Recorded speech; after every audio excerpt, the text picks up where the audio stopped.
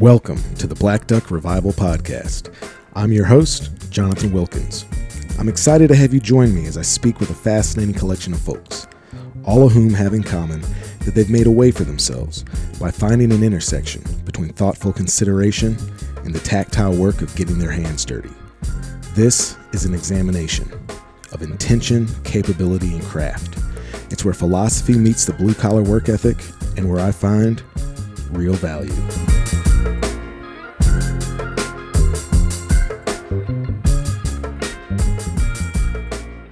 Welcome back to the Black Duck Revival Podcast. This week, I am so happy and I feel so privileged to be able to introduce you to a really phenomenal songwriter and artist and human being by the name of Kevin Kerby.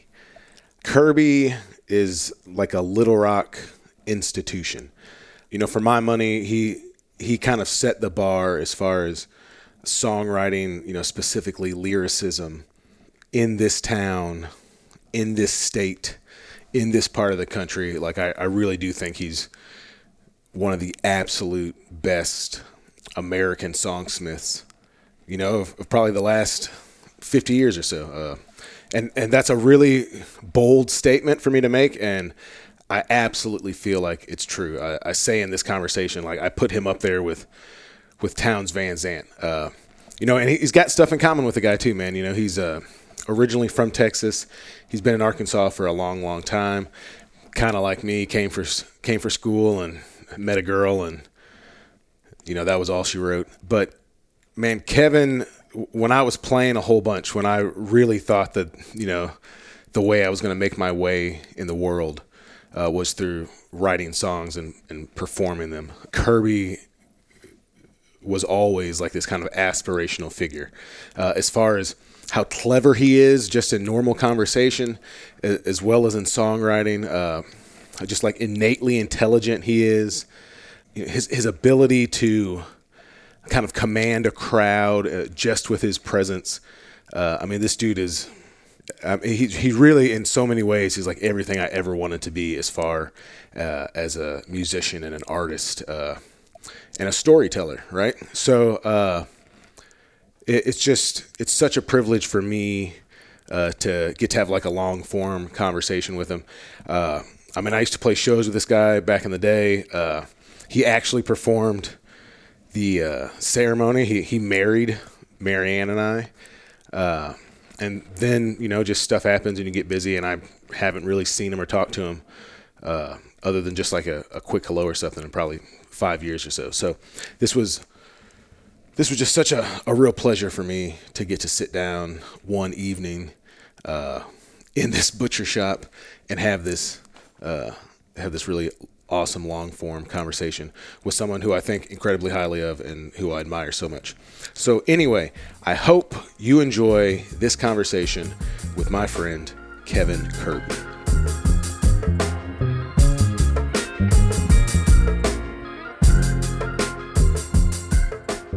Hey everybody, welcome back to the Black Duck Revival Podcast. I don't know if it's going to translate on these microphones, but you might hear kind of like a motorized hum in the background, and that's because we are recording this interview in a butcher shop here at Hillcrest Artisan Meats in Little Rock, Arkansas, and I have the pleasure of being joined by one Kevin Kerby. Well, I mean, we can explain why we're sitting here in the butcher shop, but we'll get into everything that we'll talk about Kevin. But like, I would say that I've often described you as the poet laureate of Little Rock. Yeah, that's kind of, it's very sweet of you. That's how I've always felt, man. Like, Kevin is a singer and songwriter, and I'd say, you know, as long as so I've been in Arkansas for like 22 years, almost 22 years, and I feel like, you know, folks outside of Arkansas, one, they don't really think about Arkansas. Right. They do think about Arkansas. They think about Bill Clinton, Mm-hmm. maybe some of that Iran-Contra stuff, like dropping cocaine, people dying on train tracks, and what else would it be? West Memphis 3, maybe. And then whatever terrible Southern stereotype you have, right? Yep. And so for a long time, I would say to people, they'd say like, "Oh man, you live in Arkansas. What's that like?" And I'd say, "Man, Arkansas is whatever you think about Arkansas. That's Arkansas. Like that's definitely part of it, Yep. right? But there's all this other shit to it too, Yep. right? And like I always kind of thought you were one of the things that was the other stuff, right? Well, yeah, that's the South in general, though. You know? Sure. Yep. And I loved that you were also from North Texas, you know, which Yeah. is like historically. I don't think Texas thinks that much about Arkansas, but I think that yeah. This is a true theory. Yeah. Arkansas people in Arkansas are preoccupied with hating Texas. Yeah. And I don't think that Arkansas matters at all to No, anyone in Texas. not at all. No, football, none of that matters. You know, it's just kind of like the Razorbacks get so excited when they play the Longhorns and beat them, and it's just kind of like. Yeah, well, you didn't really beat the Longhorns. You didn't beat Vince Young. You didn't beat Ricky Williams. You just beat a bunch of kids, you know. But, yeah, you're right. It is hilarious to me how Arkansans actively hate Texas. Yeah. Yeah. And by the way, I can see their point. Yeah. Well, you know what there's actually some folks in my life, like some of the most influential people in my life have been from Texas. Right. But, you know, if you just go and stand in the middle of Dallas or stand in the middle of Houston or something, right? Like, you're not – and if you're just absorbing through osmosis the energy of the place. Yeah. That's not it. No, that's not it, right? That's right. Like, what you want out of Texas is what I'm looking for, I think, is like – some level of nostalgia, right? I think I like the more isolated groups of people in Texas. Absolutely. Right? Yeah. Tough kind of you know, there's a way some people in Texas get that they're almost like jerky, right? Like they're real tough but they're still malleable. Right. And then I think it goes without saying some of the best. Like if you like guitar and words and words that go with guitar, like some of the greatest ones, the best stuff ever produced, there. right? Yeah. So you know what's a weird thing? So we were talking about how. So I've known I guess for a long time at this point. I've known you for a long time. Yeah. And it came through playing music, right? Right. But now that I do this like other thing, right? We're talking about Texas songwriters. You know who's like really like a really well respected figure in the outdoor space is Towns Van Zant's kid.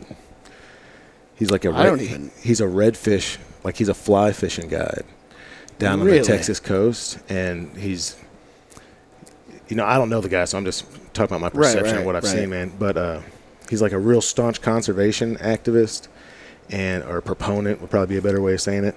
And like even with that red fishing, like he's doing it for the interaction with the animals. Like it's his preference that you don't keep a fish and eat it. You know? Catch and release type fella. Yeah, but it's wild, man, because he looks just like Towns. I mean, looks just like Towns Van Zandt. Have you ever seen you know, they did that documentary on Towns Van Zandt. Where he's in his kitchen. Yeah, and like you kind of see the decline of him, right? He got sick and passed away, right? And this dude's in it. You know, he's like 17 and he's playing guitar. Wow. He just looks like Towns Van Zandt, and now 25 years later, he still does. But yeah, he's like cool, man. He's like all linked up with that Yeti company, you know, based out of Austin. That's not too bad. Yeah, he's like promoting. You know what ranch waters are? Yeah, I do. Actually, he's like promoting like this canned ranch water brand. But yeah, it's just like a weird intersect. But yeah, man. So if someone asked you what you do now, no, let's not do that yet. Okay. How long have you been in Arkansas for? 30 years or something? Yeah, a little bit more, maybe off and on. Wound up going to Harding starting in 1988, which is, you know, Harding, the big Church of Christ school in Searcy. My older brother and my sister had gone there, and my mom was kind of worried about me because I was kind of the wild one. Mm-hmm. And she was just like, just try it for a year. So I went there for a year, met a girl, kind of never left. I think I came back home for one semester and went to community college in Collin County, where my parents still live, for, I don't know, like a week, and I dropped out. So just kind of skipped around for a semester, and then I think I went back to Harding for one more year. I just kind of waited for her to graduate, and then we got married in 92. So I've been here in Little Rock since 1992. And so y'all been married for, like, what, 31 years? 30 years, yeah. 30 years? Yeah, 30 years. Oh, yeah, I guess 30 years last August, yeah. It's interesting. That's how you, like, describe your entry, man, because you're probably the first dude I ever came across that I was, like, fully convinced was, like, fully and without question in love with his wife. Like, really liked her a lot. Yeah.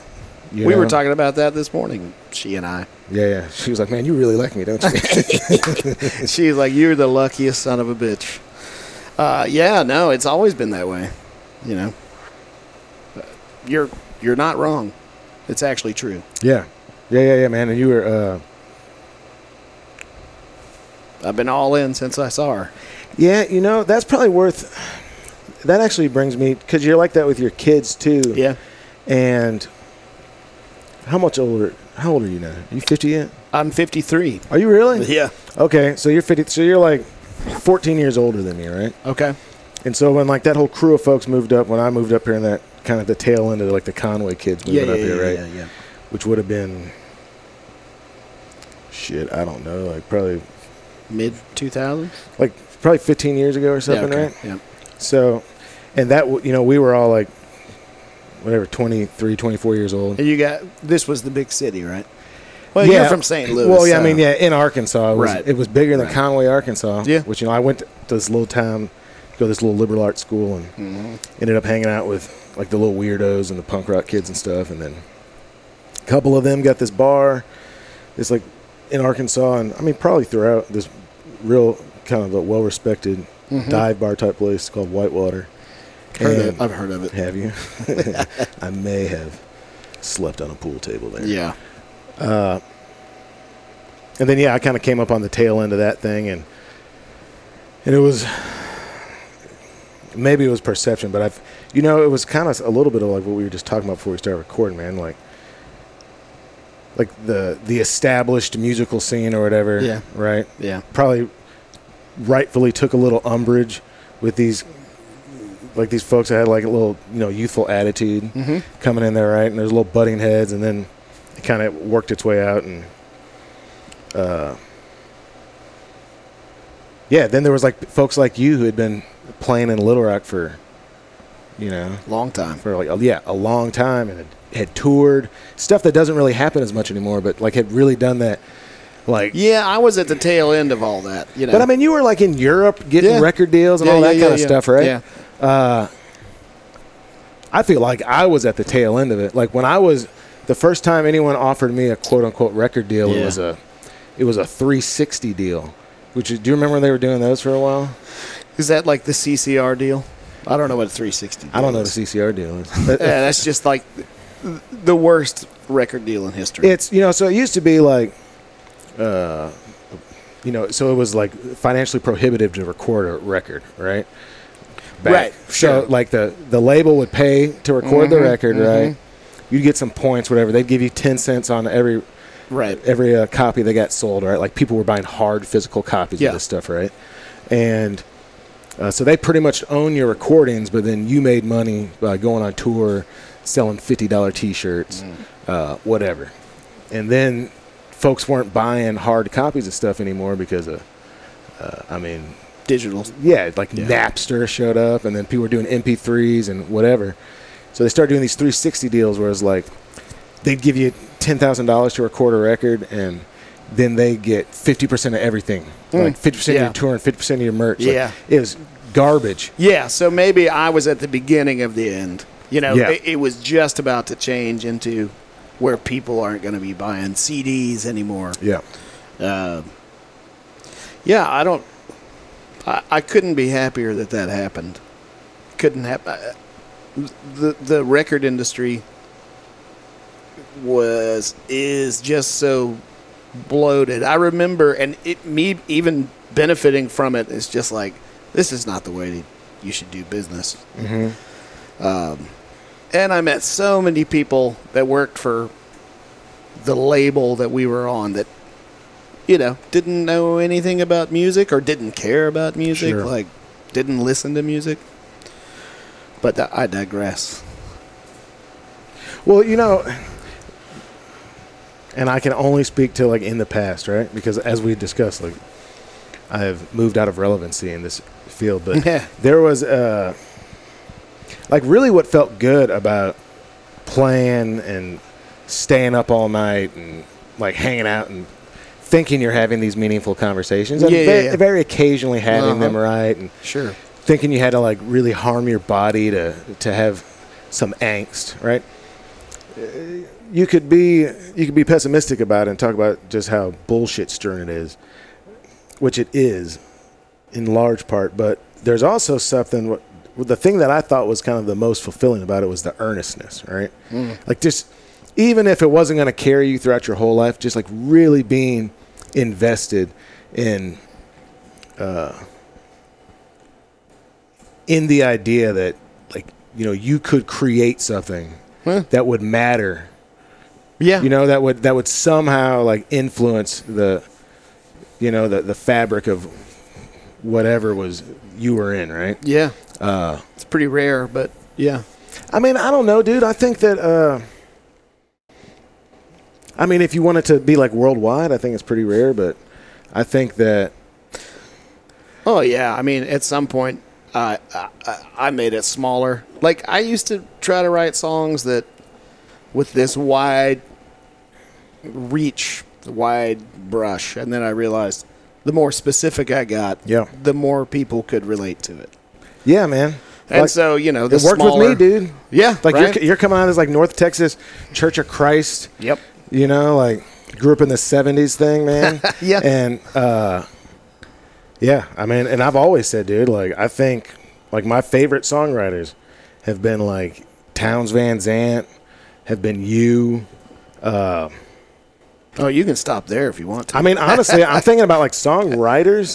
That's pretty. Those are pretty good company there, bud. Dude, yeah, man. But it's. Were you a Steve Earle fan? I got zero beef with Steve Earle, but I was never like a fan. Well, I was, and then I kind of not grew out of it, but Steve Earle's a good guy to listen to. Speaking of those Texas songwriters, like at the beginning, because his songs are, especially back then, were like songwriting 101. Yeah. But what were you saying? You were saying I'm just like Townes Van Zandt. Well, yes, that's what I was saying. I'm saying the specificity of it. Yeah, lyrically, yeah. That's easier for someone to plug into emotionally or intellectually because it's actually respectful enough of the person who's listening to it. Like it gives the listener a chance to make those synapse connections for themselves. Yeah, right? And it also kind of gets rid of the people that don't listen to music the way that we listen to music. Sure. The guys that listen to hit song radio, top 40 radio. You know? We're just looking for something different from it. Yeah. They're just for a lot of people, it's something to fill the silence with. Oh, absolutely. I think that, I can tell that you and I and, a lot of people I know listen to music way different than most people do. Wasn't there a point in your life where you were like, oh, man, I like music way more than anybody I know? Yeah. I had a brother-in-law that's married to my sister. That makes him your brother-in-law. Yeah. Well, I just had one. He's not my brother-in-law anymore. Right. I was when I was like 18 or something, 17. He's from Paducah, Kentucky. Yeah. And this dude's telling me that I need to go to the Army, right? Like he thinks I need discipline, which I did need discipline, but that seems an overcorrection. Yeah, I mean for me, it wouldn't have worked out. But I was telling him about music and I was explaining to him. He was just looking at me like he had never heard anyone explain it having that effect on him. And he was like, man, I just want to let you know, dude. Like, and he was trying to be generous with me. He was like, everybody don't see it that way. You know? He's right. But I mean, everyone's got some form of artistic expression that, especially when you're in that,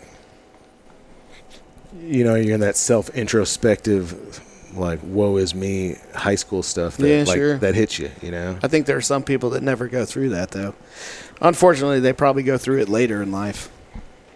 Yeah, I mean, they're probably like peaked in high school. You know those guys. Yeah, you know, end up us. They're divorced and they're sitting in their like apartment on an air mattress. Yeah, waiting for their kids to come every other weekend. Yeah. But man, I don't know exactly how, but I feel like this ties into I'm not even sure how to broach this, but so whenever this was, say 13 years ago, whatever, right? Mm. There was and I feel like you understood it from me, and it's something I've thought back on a lot, but I think I had I liked your music so much, and I respected your songwriting ability so much that I thought that like your focus on like being a really rad dad and a good husband was like a waste, you know? Like, I think that I thought that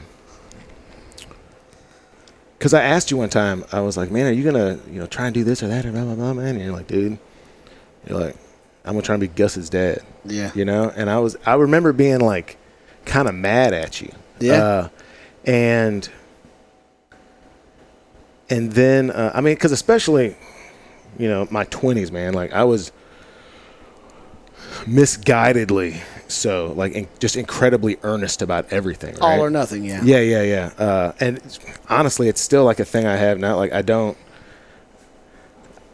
balance is the hardest thing for me to find. Yeah. You know what I mean? Yeah. Like straight up fear of prison, I think, is the number one. Fear of prison and loving my family enough. I'll go with that. Those are the two things that have kept me from being like a degenerate junkie. I'll go with that. Yeah. Right? Yeah, I'll go with that.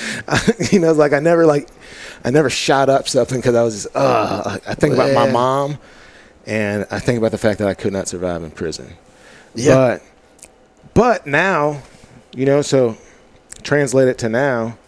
I'm at the point that you were at. So this is before you had kids. Yeah. So I'm at the point that you were at, and dude, it's not even that I think it was an honorable thing to do. I understand it now to be the absolutely only correct thing to do. Yeah. Right? Yeah. Like, like how Chris Rock has that bit about like people always talking about I take care of my kids. Like, what, you want a cookie? Yeah, that's what you're supposed to do, man. But it wasn't that, man. Like you didn't say I'm gonna whatever. I'm gonna start doing data processing and try to make six figures. You made the decision that you were gonna like legit be a rad dad. Right. And I had a dude. I don't want to say this guy's name, but this is like kind of one of my stories. So when I was cooking at the bar, right? Right. And this a dude who's like well known, good songwriter, like from a band that's kind of like held in very, very high regards in this part of the country, right? You go right ahead. Right. And I think it had you open for him or something. Uh-huh. And I think you had kind of been like particularly smarmy with his audience. Myself, yeah. Yeah. I mean, there was a grit to it, right? And I would blame it on the crowd. It's a crowd that's there to see the band they came to. Correct. I opened for them. I opened for them in Conway years before that, dude, and I'll never forget, dude. I started playing songs, man, and those kids, they just repeated that band's name until I left. Like, literally, dude, yeah. Oh man, it was brutal. But anyway, so this dude's like, he was like, man, I just don't get it, because this is what I'm talking about your influence. He was like, I don't get it, man. He's like this dude loves you, right? He's like, I love this guy, man. I think he's like the greatest songwriter, man. Like, why is he He's like, why is he so grumpy? And I was like, dude, you want me to tell you for real? I was still willing to. There was a point in my life when I was still willing to, like say stuff that was like mean and pretend that it was all right because it was true. Yeah. It was just being a turd. And I was like, dude, because that guy knows he's a fucking genius songwriter, man. I was like, and you tour all over the place and, like have people throw themselves at you, dude. And this dude's making sandwiches. I was like, wow. Dude. And I was like, so I said, I bet sometimes he kind of hates you. And I was like, and I do too. And then that was where it went too far, and then it turned into something, whatever. Right. And this is a nothing story, really. Is everything okay now? I guess. I ain't talked to that dude in a decade. He's still touring all over the country. Yeah, he's still banging, man. Yeah. I was watching a show and heard one of their songs the other day, and I was like, oh, that cat won, man. Yeah. Yeah, he beat us. He won, man. He's winning. But,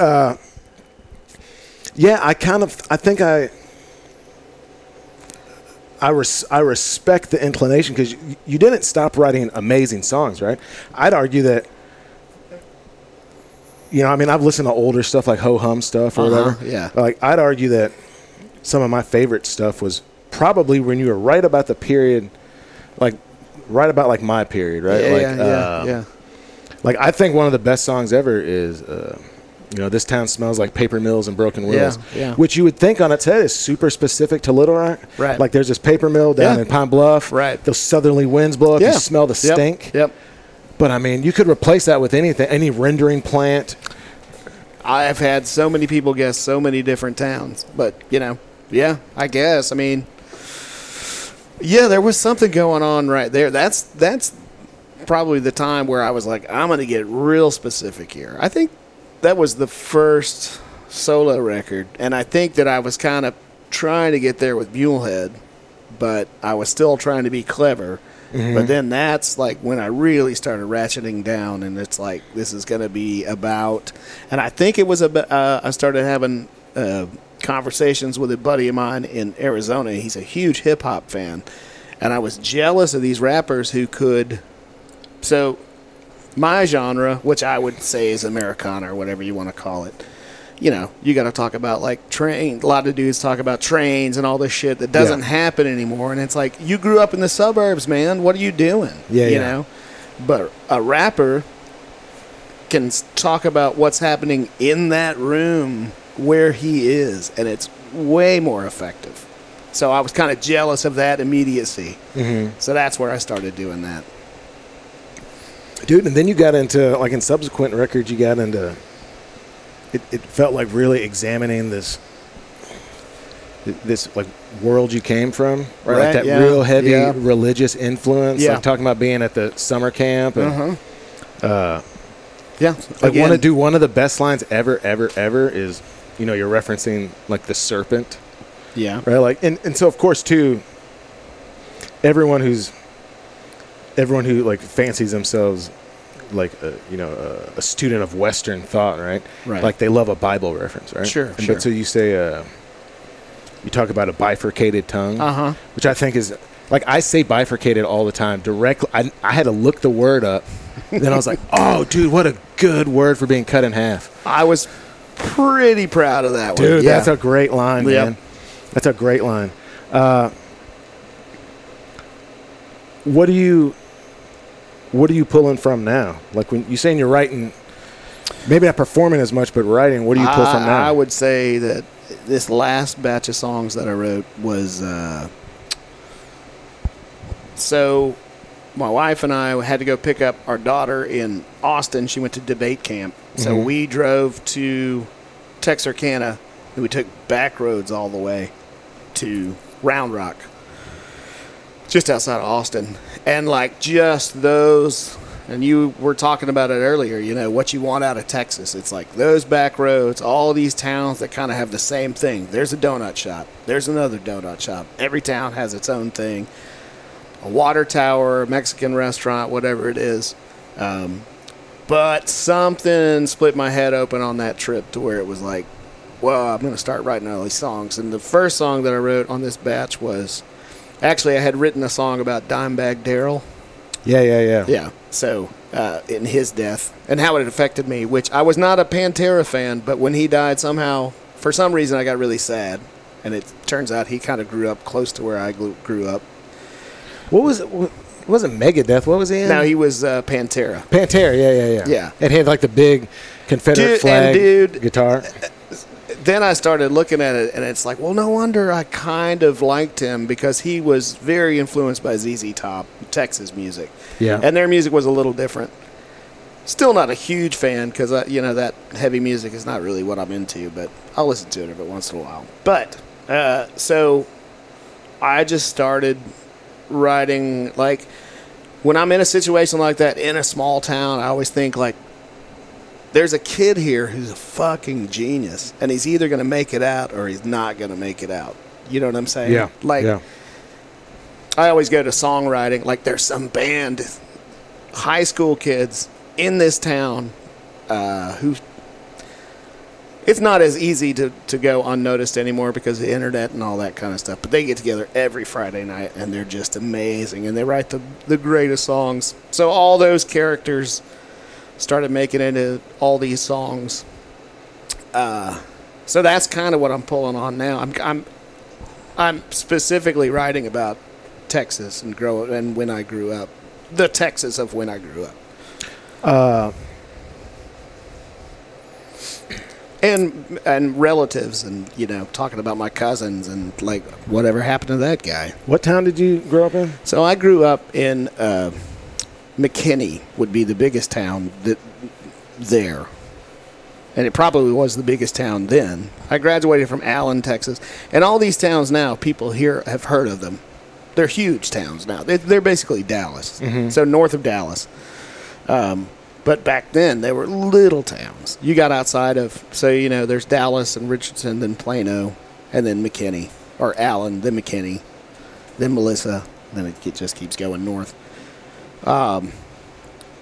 They were little towns then, and nobody had heard of them. Once you got past Plano, nobody knew what was back. Nobody knew what was back there. What was beyond Plano. But I also spent a lot of time in East Texas. That's where my grandparents lived, and my aunts and uncles and all that kind of stuff, cousins. So we kind of split time there, and in the summers, I was there kind of constantly. So a lot of these songs are based on that area, which I found far more interesting than where I grew up. It was almost, I would say it's a suburb now. In fact, the house I grew up in, my parents sold probably 10 years ago. They tore it down, and it was 13 acres. And there's all these just multi-million-dollar houses on it now. Not just like multi-million because that's how much they cost, but like super fancy. I think some of the Dallas Cowboys live there now. Oh, really? Yeah. Yeah, that changed, huh? Yeah, it changed a little bit. But it was pretty wild then. I mean, it was country when I was a kid. So that's where I grew up, running the creeks and what have you. Did you grow up fishing or hunting or anything like that? No, actually, no. I avoided all that. I think that I would go fishing with my grandfather when I was a kid, but there was a group of us in that environment, and most of the kids were fishing and hunting or doing FFA and raising cows and pigs and stuff, and we specifically avoided that, which marked us as kind of outsiders. Sure. And now I kind of wish that I had done that stuff, I kind of wish that I had kept fishing or had ever gone hunting. My dad was a dove hunter, but that's about it. Yeah, I think that going on a dove hunt every year in Texas is kind of a thing. Like everybody. Yeah. It's like a big tailgate. Yeah, that's right. But no, I mean, and my parents were pretty permissive. Like, we kind of got to do whatever we wanted to do and didn't really have to do what we didn't want to do. Two varying degrees. So, were you raised like going to church every Sunday? Yeah. Well, yeah. So there's that side of it too. As long as you went to church, yeah, every Sunday, every Wednesday. My mom was real Church of Christ. And the Church of Christ that I grew up in all the way through middle school was strict, and you're going to hell at every turn. And then we found a progressive Church of Christ when I got a little older. And those guys turned out to be really, really good people for me, for everybody in my family, I think. Because that Church of Christ thing, man, is strict, and it's like you feel guilty 24 hours a day. I still am dismantling all that, you know. You know, I didn't think about that. That's like Catholic guilt, you know? Uh-huh. Like that old style. By the way, we were taught to hate Catholics as well. Dude, you know, I didn't know that was a thing until I moved to Arkansas. Yeah. Because I'd grown up in St. Louis, and I think from 6th grade through high school, I went to Catholic school. Like, I went to all boys high school and stuff, Sure. right? And just going to Catholic parochial school is a very commonplace thing in St. Louis. And man, I got down to Arkansas, and I realized how, you know, a lot of people have a lot of negative stuff to say about the Catholic Church, you know, and, you know, I'm not here to defend it, right? But I would tell you that it was a much kinder, gentler institution than what I was introduced to when I got down I'll give you that. to, like, the Bible Belt. Like, Yeah. just there was this idea, you know, they would say, like, you know, the idea that, you know, being a good moral person, that's what the goal was, right? And this, you know, there's many paths to God, and there are Buddhists in heaven and all this stuff. Mm-hmm. I got down here and it was like, dude, if you ain't doing it just like this, you will burn forever. Yeah. And not just that, but I mean, you know, like just weaponizing that weaponizing God Sure. towards other people. Well, I mean, and look, that's not specific to the Church of Christ in the 70s, man. That's throughout history, right? People weaponizing God. I'll give you that. But it was a real specific, you know. And you would think there would be more Catholics in Texas because of the Latino population. Well, I mean, where I was, there weren't that many Latino people either. So that's what it is, man. So, yeah, obviously. Right. I mean, dude, I just did this. I did a podcast some weeks ago with this dude down in Southwest Little Rock who's a Catholic priest. Yeah, I heard that one. Oh, yeah, but he's he said something like there's only like 7,000 Catholics in Arkansas, and 95% of them are Latino. Mm-hmm. But if you think about outside of the Latinos who settled Texas, it's like Germans, right? So they're bringing that Protestantism. Yeah, a real strict Protestantism. Yeah. Yeah. It's like that's crazy. In Germany, they wouldn't let us be strict enough, so we left. In Germany, they were like, "Hey, man." Yeah, I never even thought about that, you know. But it was something.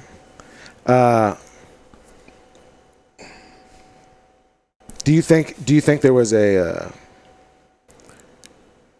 This is kind of an obvious question, so I'll say this: how do you think the reaction to that, like, influenced the?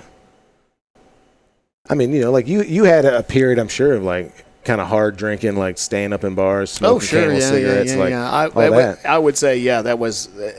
I had an over-adjustment period for sure.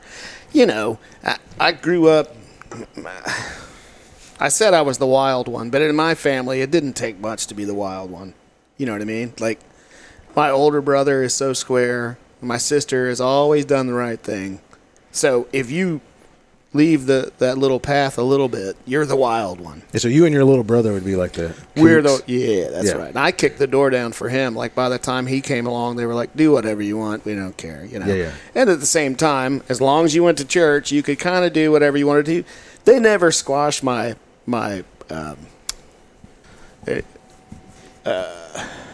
creativeness. You know, they never squashed that. They always thought it was cool that I was like a visual artist. You know, I like to draw and all that kind of stuff. And then when I got into music, they were real encouraging, you know. And my dad especially. My dad was a huge music fan, so I think he was kind of happy that I was getting into that. What was the question? How did the overcorrection work? So the overcorrection. So then, like, you know, I was kind of a good kid, seen as a good kid. So then it was like, I got to prove how wild I am. So I got more wild, more. Never drugs or anything like that. Fear prison, that type of thing, Sure. you know. But, yeah, I mean, and it was kind of tricky because my mom's side of the family, there are a lot of alcoholics on that side. So kind of trying to sidestep that with her being too worried about you or what have you. So I'm sure I scared her a few times. I scared myself a few times. But, yeah, cigarettes and booze, definitely. Staying up all night, you know, trying to find somebody in each town we toured into to be like, you're going to be my bro tonight. We're staying up all night, you know. Yeah. But, yeah, I had that period. And it was a pretty long period, yeah. Yeah. Do you think, were you out of it before Gus came, or Gus? No, Gus got me out of it. Sure. I was still, like, trying to stay up till. I was working at that bar. It's so now, but it was a living room back then. I don't know if you ever came up here when that was there. Matt came in a few times. I think that we used to have shows there. So, like, you know, I'd bring people in that he liked, and he'd come see them. And and we would stay up until 2 a.m., and then I would stay up there drinking until 4 a.m. And still trying to, like, get up in the morning because I was taking care of Gus. I would work at night. Carolyn would work during the day.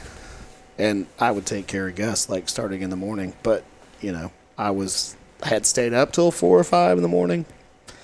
That was kind of an adjustment period. But finally got out of that. I can't remember how I got out of that, where I worked after that. But it took a good 3 or 4 years to be like, I remember you bouncing in and out of it. I'm going to be a dad, yeah. Yeah, I remember. Yeah. I remember you'd be like, man, I'm not drinking anymore. Yep. Or I'm not smoking anymore, right?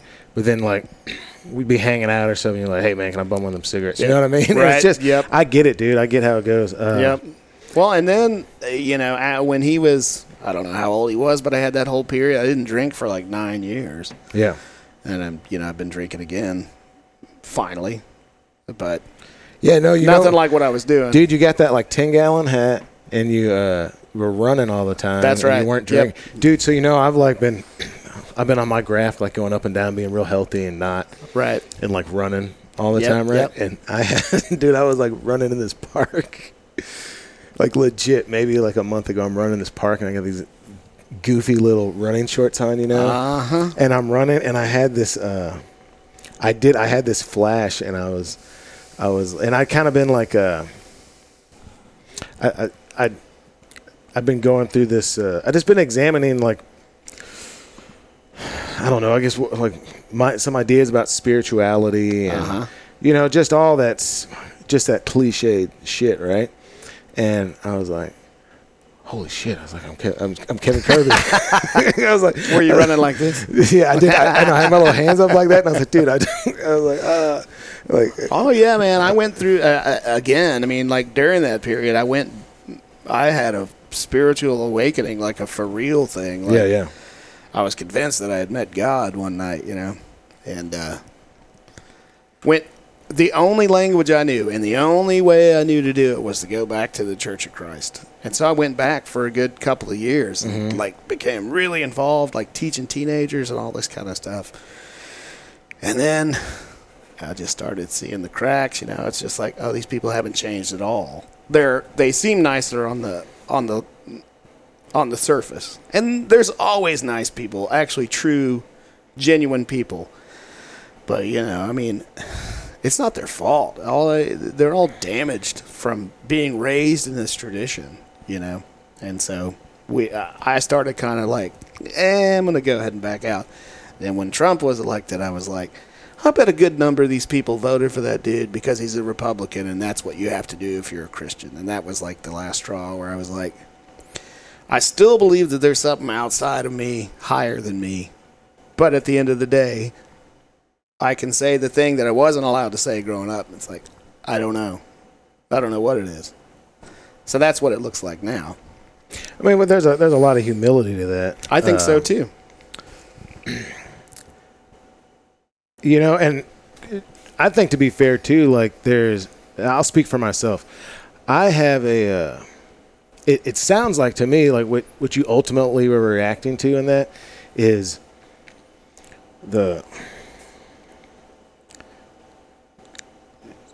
some people there's an unbearableness to like organized facility, right? And this this way that stuff has to be done. I think that most people find comfort in that, right? And then some people are just by their nature, they're irked by it, right? To the point that they'll find. I think, started realizing that about myself a few years ago, and it was just that the more I would try to conform to somebody else's standards, right? Like do it the right, quote unquote, right way.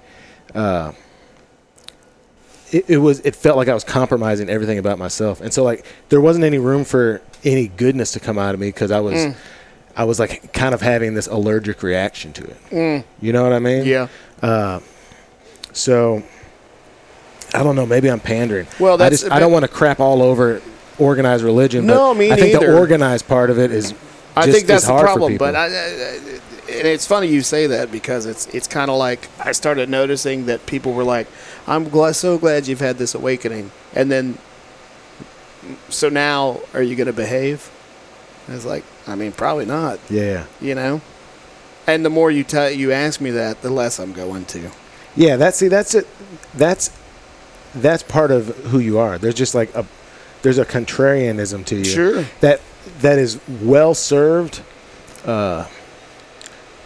It's like the best version of that contrarianism is cleverness. Yeah. Right? Yeah, okay. And so that can make you like a great raconteur. That can make Right. you like a great storyteller. It works really great with art, like visual art or written or like songwriting or whatever. But then like the bad side of it is that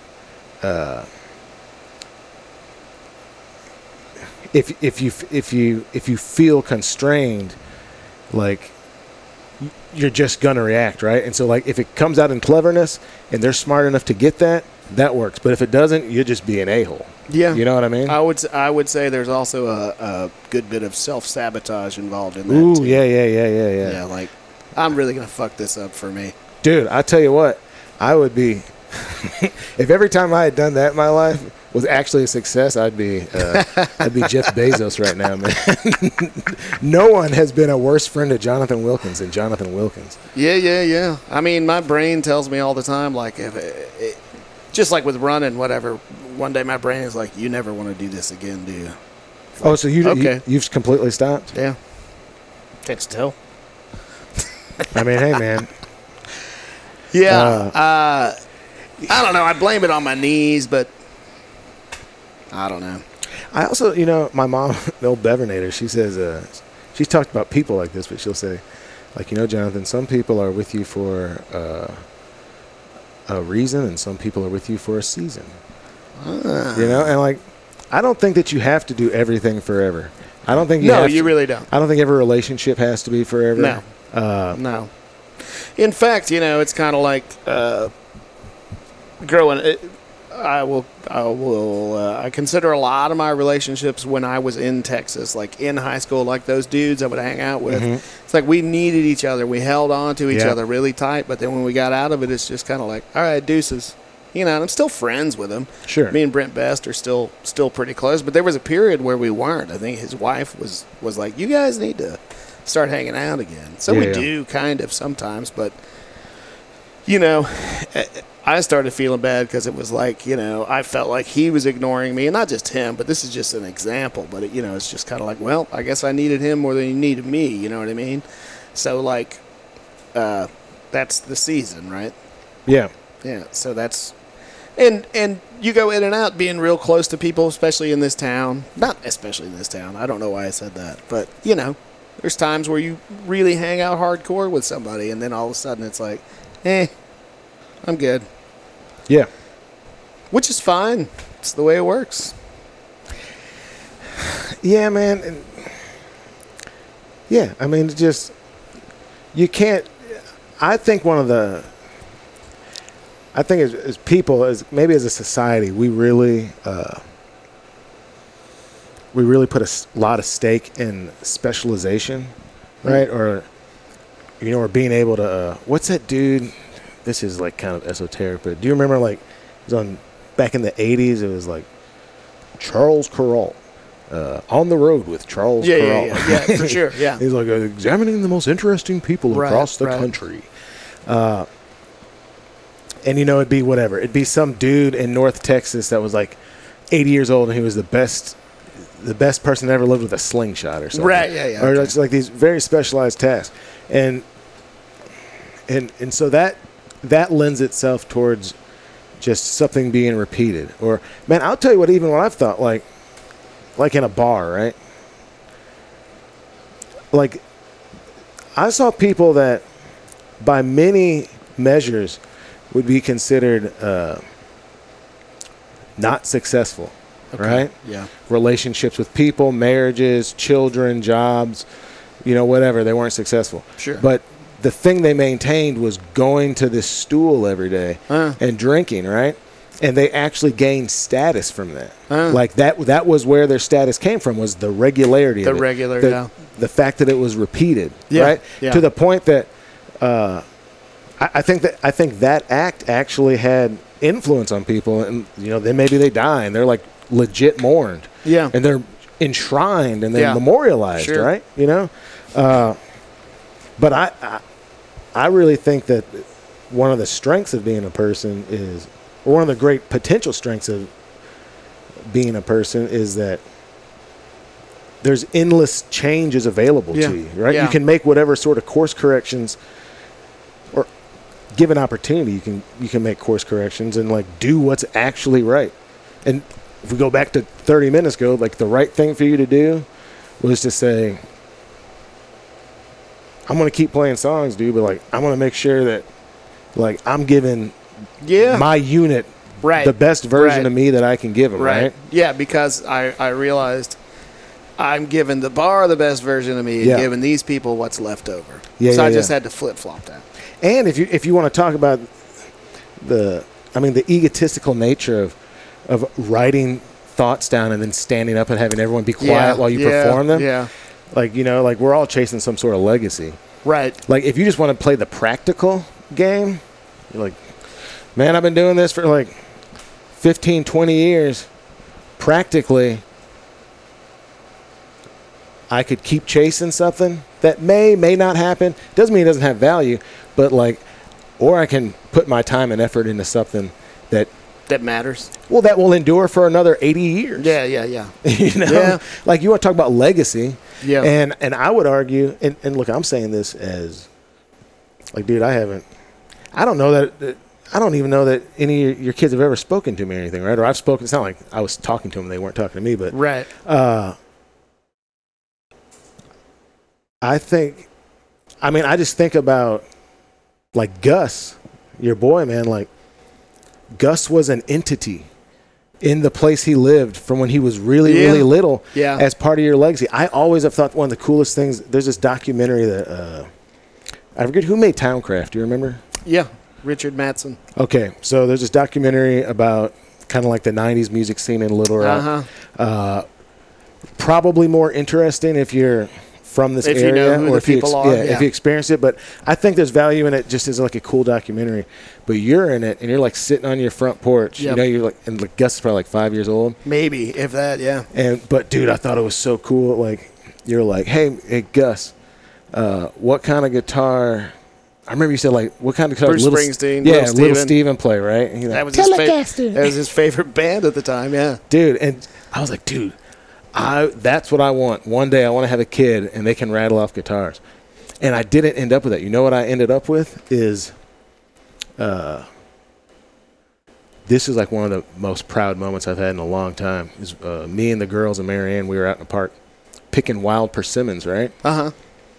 And my oldest, Eloise, she's 5 years old. And she's just like kind of like playing on the path and stuff. And she grabs like a bundle of pine needles, and she holds it up underneath her chin, and she goes, "This is my turkey beard." Like gobblers. Dude, and she just absorbed it through. Yeah. And then she then she like wanted my phone to record something, right? So she's recording herself. She's going, "Hi, this is Eloise Wilkins, and this is the podcast Black Duck Revival, and we are picking persimmons with my daddy." That's awesome, I was like, man. dude, that's some wild stuff. But like her holding, like seeing that, making like the artistic decision to say, "Hey, I can make an analog to something that in my little sphere like has importance," I thought was just like the raddest thing, dude. And that's like as a person who's in charge of other people, like there was some affirmation to that, right? Oh yeah. Oh God. I remember there was talking about Gus. There was, and maybe you remember this, but me and Matt White were having an argument about if you were going to a deserted island, you could only bring one person's catalog, one musician's catalog, one band, whatever. So I took AC/DC. Gus was a huge AC/DC fan at the time, so I was listening to a lot of AC/DC. He's like, Bruce Springsteen, you know. Yeah. So those are Gus's two favorite things when he was this age, you know. So I was like, all right, here's what we're going to do, Matt. We're going to ask Gus what he thinks, and whatever he answers, that's the answer. Yeah. And so I asked him, and he took it real serious. Like he got up from the table and he like goes in the kitchen and he sticks his head in and he goes, I mean, I guess Bruce Springsteen, but what about the Replacements? Like, son of a bitch, that's the answer, dude. And that was the first time he said something like that, and I was like, oh man, he thought of that on his own. Hilarious. Yeah, but being like just from being exposed to it, and it right. having value right. in his world. Right. So I don't want to skip over completely this place that we're in, right? Oh yeah. I mean, you've been here. How long have you worked for? Well, I worked for Brandon for 4 or 5 years, and then I toured for a year and a half. Yeah. By myself, and then I came back. And then he sold it, so I went back to Boulevard. And then it was District Fair for a couple of years, maybe. And then Brandon helped design Hill Station, the restaurant across the street, and helped bring this back to Ham. And then called me and asked me if I wanted a job. So the only reason I left is because they shut down. Yeah. They closed down the first time. So I came back. So I mean, like, so I've been here on and off for 10 years, yeah. Yeah, and then like working in restaurants for what? Since, I mean, I've always gone back to a restaurant job whenever. The restaurant is a music job. Yeah, exactly. Since, I mean, my first job probably was 85, 86 at Brahms, and then. Oh, like that ice cream and French fry place. Yep. And then worked at Vino's for a good 10 years. Then after that, worked at Boulevard for one tour, 4 or 5 years. Mm-hmm. Then down here. Then they shut down. Back to Boulevard for a couple of years back here. So, I mean, one form or fashion, for real, like, since full-time since the early 90s, probably. Not still going to high school and just having a part-time job that I may or may not show up for. But I've always been... So this tour, though, now that I'm back here, I've actually started taking it seriously and trying to get my skills up, my chops, and try to figure out, like, how do you make soup? What's the technique? Turns out a lot of the techniques are kind of the same across the board. Like making soup, you do a certain order. Sausages, coming up with different flavored sausages, there's, like, master ratios. If I want it to taste like this, put a little bit more of this in there. And, you know, so that's what I'm doing. I'm kind of taking it a little more serious. And then maybe someday I'll open my own place up, but that'll be like my retirement plan. Oh, really? That's become like an aspiration? Yeah. I mean, my wife is, we're 53, and she's kind of topped out where she works and, has started thinking about like a 5-year escape plan. And then wants to, she keeps not putting me off, but I mean, like if it was up to me, I'd jump in both feet and lose my ass. Yeah. But she's like, let's think about it. How do we want to do this? Maybe take a couple of business classes, which I'm not going to do.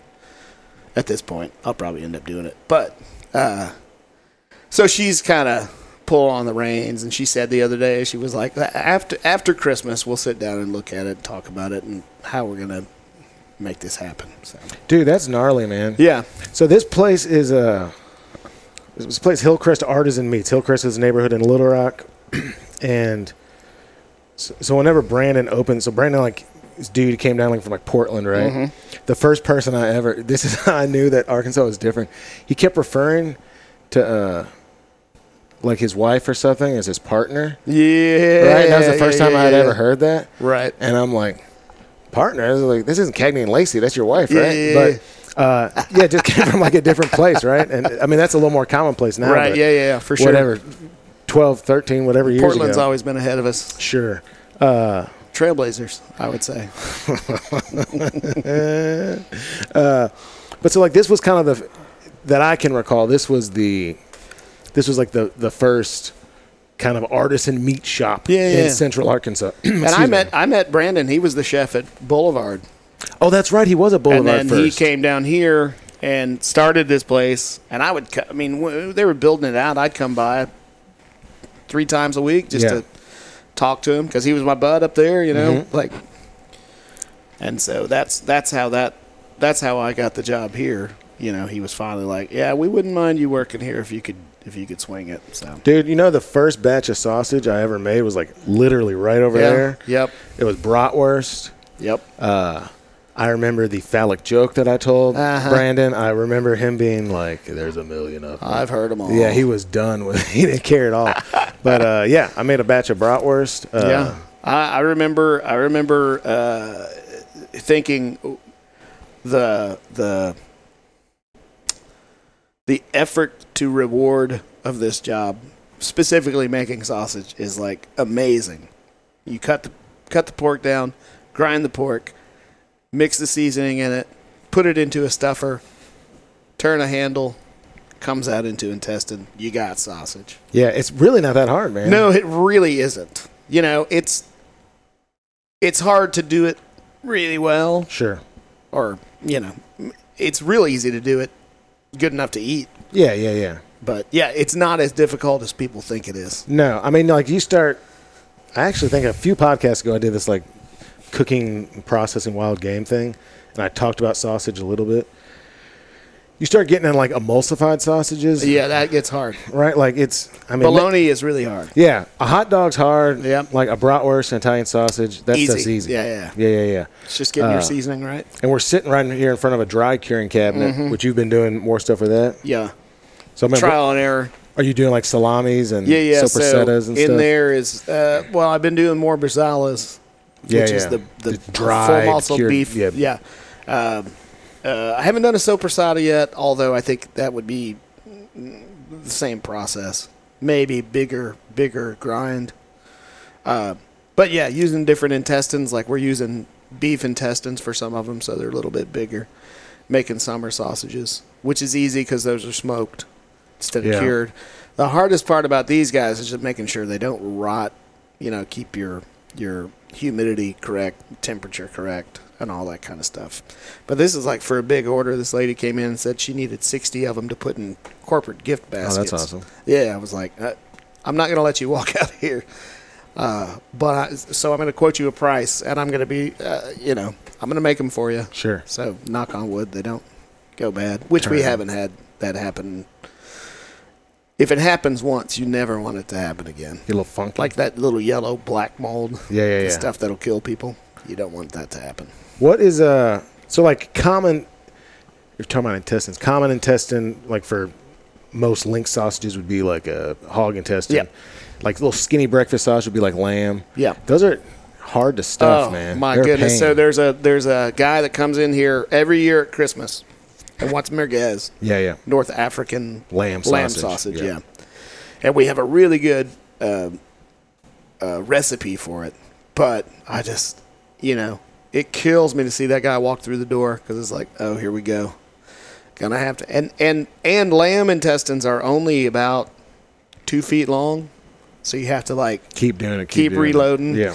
And it's hard to see, But, yeah. But, so his daughter I don't know if she's adopted or not, but she's Middle Eastern, and she came in, and he was like, she wants to talk to you about the sausages. I was like, oh, shit, here we go.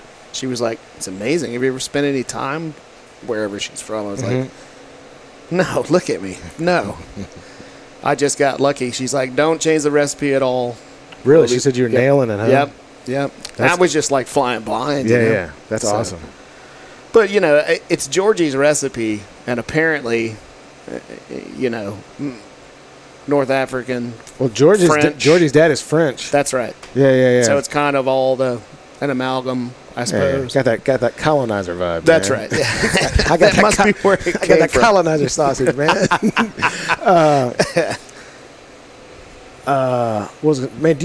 This is a weird question. Do y'all have any beef bungs in here? Like dried beef bungs? Well, no. Turns out it's not beef bung, because the bung is bigger, right?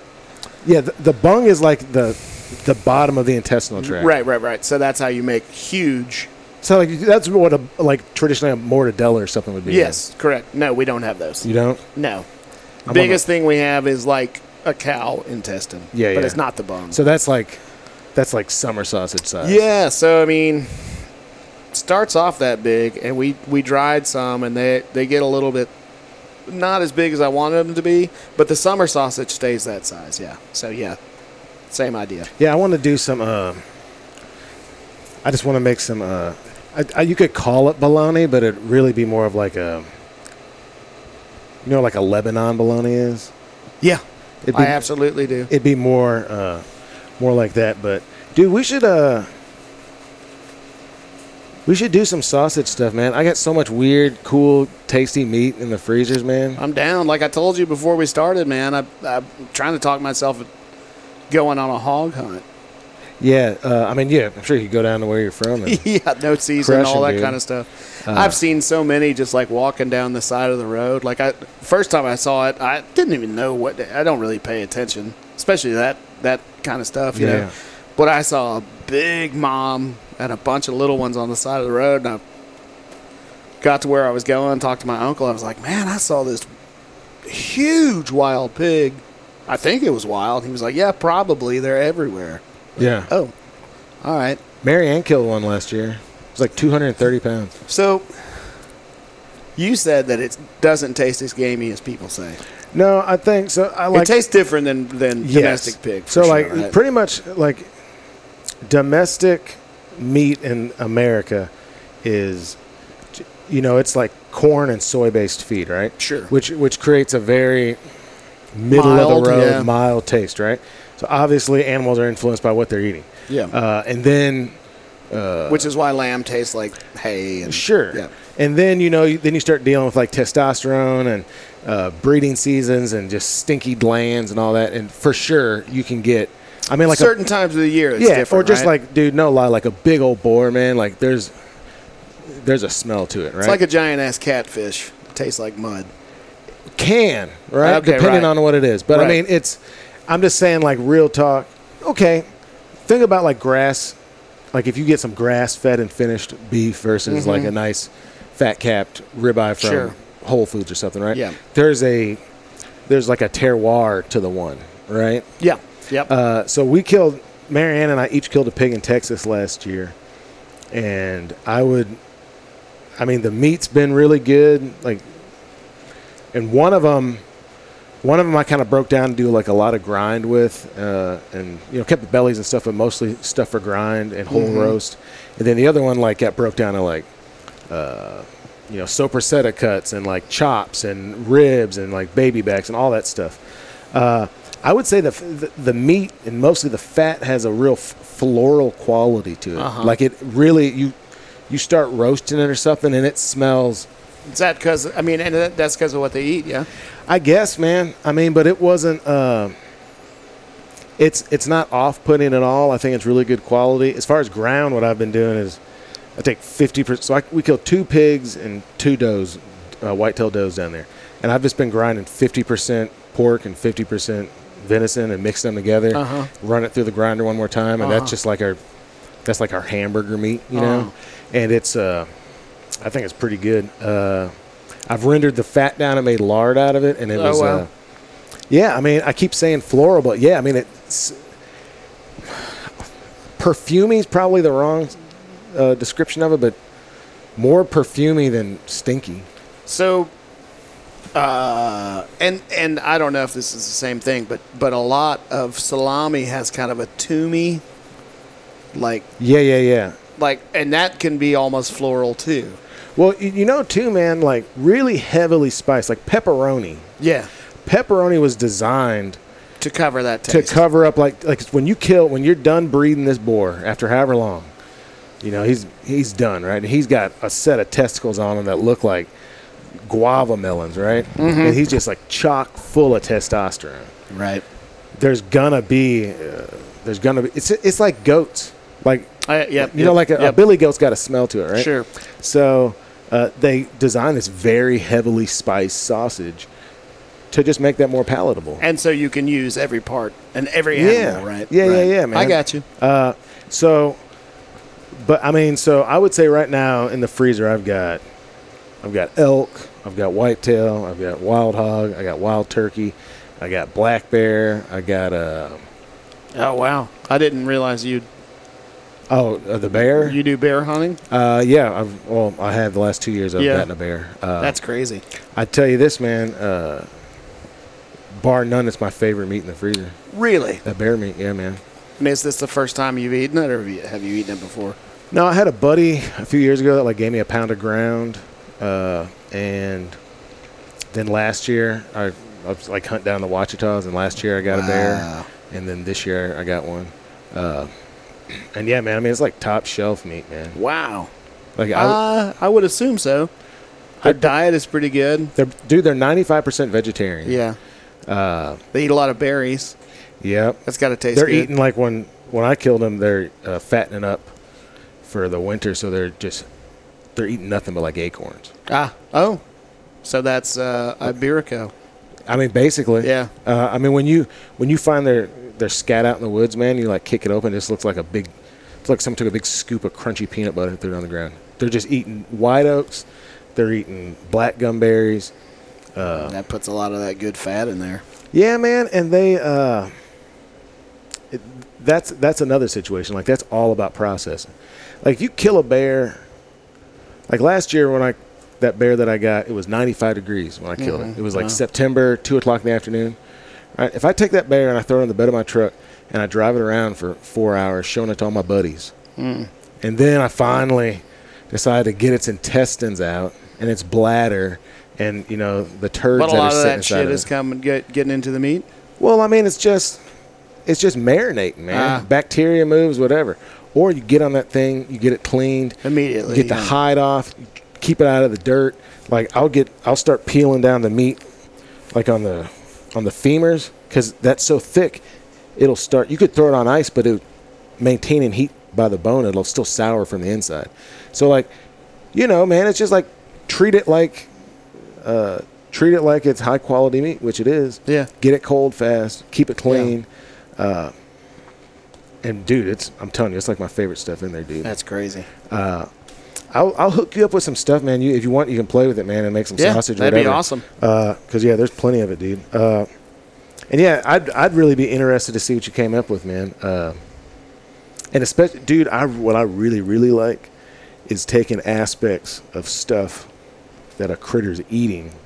Yeah. With the preparation, right? Yeah. So.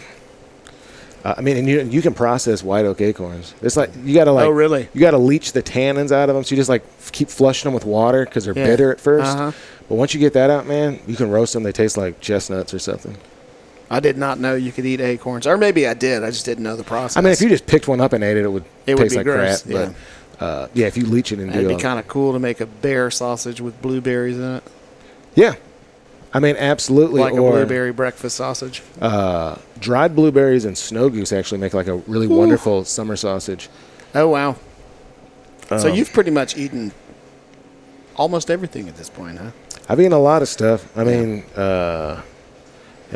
beavers. Beavers actually really, really good. Yeah. I like getting one or two of those. Are those a year. greasy? No. Oh. No. It's like they're completely vegetarian, man. It's like grass-fed beef. Oh. Yeah, so they're pretty lean. Coons. Yeah. I've eaten plenty of coons. Lots of birds and stuff. What's coon like? I'd say similar to bear. Okay. If you get now most of the time when you're if you're hunting a bear in the wintertime, their rut's like in June. So you're just dealing with an animal that's like doesn't have extra testosterone, it's just eating, right? Yeah. If you kill a boar. Uh-huh. When you're killing coons, it's in the winter, right? They rut in January. So if you kill a big old boar coon, like this dude's just hyped up. I feel like his glandular activity is a little more intense. So I feel like there can be a bit more of a wild taste depending on if it's a male or a female coon. I mean, it's perfectly good, and I've cooked it plenty, but if you put like coon, deer, and bear in me, I'd be like, in front of me, I'd be like bear, deer meat, coon meat. Yeah, okay. And I'm trying to think, nothing else really. I mean, catfish, buffalo fish, carp. Yeah. But nothing. Nothing crazy. Yeah, I mean, I haven't eaten a possum yet. Right. We haven't had to. Yeah, and dude, every time I've skinned a possum, they've been so full of tapeworms. Ugh. I'm just like, man, I ain't got to do this, man. But, yeah, dude, and then lots of... Squirrel. Oh, yeah, squirrels for sure. I eat a lot of, like, hearts and liver and gizzards and... Yeah. All like the muscles. Squirrel hearts and stuff. Yeah. I would do. Not bird livers. I'll do. I'm not really big on like ungulate livers, like deer and stuff. Pig liver. I used to eat deer liver when I was a kid. Really? Yeah. Dude, it's pretty strong tasting. Yeah, I love liver though. Oh, really? Yeah. Oh, dude, I could hook you up if you want them, man. I'll give you those livers, dude. I've some testicles. I've eaten some testicles out of different critters. Deer kind of freaks me out. Well, it freaks my wife out more than anything else. But the idea of eating deer? Yeah. What? How so? I don't. Just unfamiliar? I'm sure unfamiliar, and she assumes that it's going to be gamey before she eats it. I don't know. We're just not wild game people at this point. Yeah, man. I'll hook you up with like some easy to slide into stuff. Do you know Charlie Porter? Friend of mine. He's a deer hunter too, but he has given us that venison summer sausage. Yeah. That's the easiest thing to get people into. Sure. Gus liked that when he was a kid. But see, and that's probably is he making that himself or is he taking it to the process? Oh, he's taking it to the process. Yeah, dude. You can get way, way, way better. Oh, really? Oh, dude. I mean, that's like, not to put anybody down, man, but that's like the Walmart of I kind of figured right? that. I mean, my assumption is you're not getting your deer. I think a lot of times Specifically. that could be true. I think a lot of times especially the sausage stuff. Yeah, they get a ton of critters in. They say, okay, this thing weighed 100 pounds. That means it should yield 56 pounds. And I think they're kind of grinding in common sometimes. Yeah. But yeah, man, like if you've got the animal that you found or you went out and got, right, and you know how it was processed, you know how it was taken care of, and you work through the steps, I mean, you can have something as good quality as any restaurant in the world could produce. Yeah. And you don't even have to be that creative or that smart to do cool stuff. Like I've been taking I took some like the roe sacks out of catfish I caught this summer. Oh wow! Right, and then just packing them in salt, just like curing them in the fridge, and then smoking them, going and getting the oak branches that fell down in my yard and smoking them with oak wood, right? And then you can just like take that and run it over a microplane and, fry some taters in some of that wild boar fat and then, grate that stuff on top. So then that almost becomes like Parmesan. It's like a cured egg yolk. Yeah. And you can do it different. Like I did mine real dry. So it's like hard. And if you just try to break it up, it would be crumbly. But so you got to get it fine. But yeah, you could do it to where it was a little, because like a cured egg yolk is often almost like cheese Parmesan cheese consistency. Yep. This stuff that I've got is even harder than that. But you can decide how you want it, where you want it. Or there's what's it called when you cure those? It's like if you cured mullets, roe sacks in Italy are called like I can't remember, but I know what you're talking about. Yeah, and they'll cure that often like in a softer kind of cure, and then slice it up and toss it with pasta. And but man, it's just crazy Italian. It's just it's just like salty and briny and You know, especially if you pair it with something bright like some lemon juice and, you know, like some sort of fresh kind of mild herb. It's cool, dude. And then, you know, you got the little floral from the pig or whatever. Or, dude, now that was something to be into is, you know, bear fat's a real thing.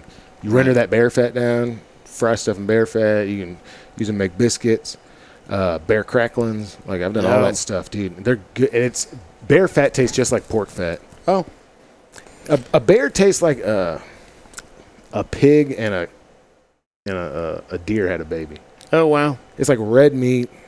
Felt like the best thing to make on was like asabuco or something. Like I save all the shanks, cross cut them. It's got to be huge, though. No, it depends. Okay. Like a size of the bear? Dude, an average size female bear in Arkansas is like 125 pounds. Really? Yeah, I mean, there are bears that are like 800 pounds, like in North Carolina or something, but, you know, a massive, you know, once in a lifetime kind of bear might be 500 pounds in Arkansas. But most of the time they're smaller. You're probably going to kill a bear that's sub 200 pounds. You know, it's just like chopping up a person, man. But anyway, so as far as, we'll wrap this up here in a second, but you were telling me that you'd only played a couple shows since COVID and all that hit, and then you've gotten back into it recently. What's your plan with that? I don't really have a plan. I think I'm opening for James McMurtry. Oh, are you really? Yeah. Dude, James McMurtry is the truth. The shit, dude. The son of Larry McMurtry. Speaking of a grouchy motherfucker. Is he? Well, I've heard. I've never talked to him. I know that my buddy Brent down in Denton is buddies with him. And Brent was trying to get out of playing music and writing songs, and James was like, you can't do that. You know, just fucking scolded him. But so apparently he's a no-nonsense kind of guy, I should say, is what I've heard. Amazing songwriter, dude. Really good. So in case folks don't know, his dad is Larry McMurtry, who wrote Lonesome Dove. Yeah, that's right. You know, yesterday, like literally yesterday, I told you I was coming back from Oklahoma. Yeah. So I've been on the Chickasaw Indian Reservation. Okay. I stayed at this dude's house. He's a Chickasaw linguist and like duck hunter, and he like carves duck decoys and stuff. Dang, man. And so I did a podcast with him, and we were hunting, and like, you know, we're down in his basement doing the recording, like all his records. You know, he's got like Sturgill Simpson and like Wilco stuff, right? And I was like, oh, dude, like I can tell what you're into, right? Like I was like, I bet you'd be into this dude I'm recording tomorrow, man, Kevin Kerby. And so we're like driving to go duck hunting, and I'm like playing some of your stuff on Spotify, and then I said something about James McMurtry, and I was like, because Chickasaw Reservation is west, like the eastern side of the Chickasaw Reservation hits the western side of the Choctaw Reservation. Okay. So I'm telling them about that Choctaw bingo song. Yeah. Right, which is, and we're driving around, and there's all these, these bodark trees. Right. And so I'm like, bodark, Choctaw. I was like, oh, dude, there's this line in this. This James McMurtry song. But dude, that's a feather in the cap kind of. Yeah. So Gus and I have opened for him before. Oh, really? And we didn't get to meet him. It was at Sticky's, and the sound there is a little bit. And Gus was little and nervous, and because you used to play shows with your boy, and he'd play fiddle and you play guitar. That's right. And so playing with him again. But Mulehead's playing holiday hangout. Other than that, man, I don't really have a plan. I mean, I just wanted to. Reason I played.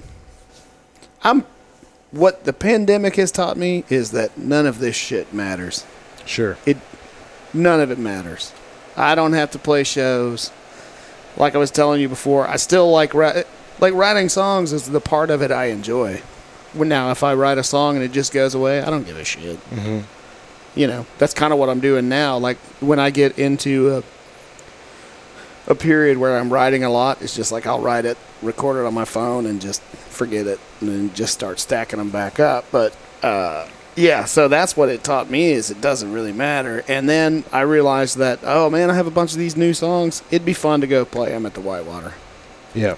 So that's why I did that. And I picked a Wednesday night, so it wasn't like interfering with my weekend. Mm-hmm. And charged $5 because they've been charging $10 at least for all the shows. $10 is the new $5. Is it really, dude? I've been out of the game so long. $10 to get in. $10, yeah. Shit, dude. Isn't that crazy?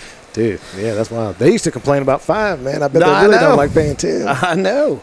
But, and it's just a bunch of new kids. Like anything. I mean, I've been through so many crowds. The folks of showing people. the folks showing up there to drink beer, like legit weren't alive when you started playing shows. Yeah, I know. Yeah, it's true, and you're not even exaggerating. No, like really, It's man. truth. Yeah, I mean, and it's funny because these kids that there's always going to be kids that are totally into it, and then I'm not. It's going to sound like I'm bragging, but it's just kind of like there's going to be dudes that discover what I do. Sure. And that's pretty cool, but it's also kind of weird, that Mulehead had played for so long, like we would notice, like, all right, well, we've worked through this crowd. Now there's a different crowd coming to see us. Now there's another crowd coming to see us, and they would get progressively younger, then get older and start having kids and wouldn't come out stop as much. showing up. Yeah, exactly. But yeah, so as far as a plan, I don't really have one except just keep writing as good of songs as I can.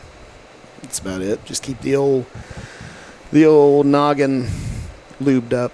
What about painting? Are you still painting a bunch? Not a bunch, but I'll do it. Like my sister likes my art, so I'll do stuff for her. And then I was doing like a series of Texas water towers. Mm-hmm. Oh, that's cool. That was pretty cool. So yeah, I paint when I want to. I made a giant corn dog cutout. Painted it. I got some Kevin Kerby stuff in my house. Yeah, you do. Oh man, shit! I should have brought those cardboard ones that I said I was going to give you a long time ago. Anyway, it'll work, man. It will. Yeah. But yeah, so I do that still. Set up, I kind of have an attic room where I can kind of do all that. So I sit up there and contemplate. You know what I really think is, or what I'm taking from this is,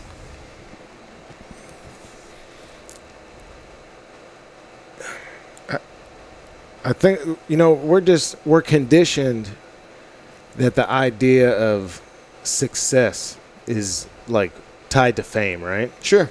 And so, you've had whatever, man. You've had like some brushes, or like, oh, like it looks like this is about to happen, right? Or we're going to Europe to record a record, and toured and played with people, and blah blah blah.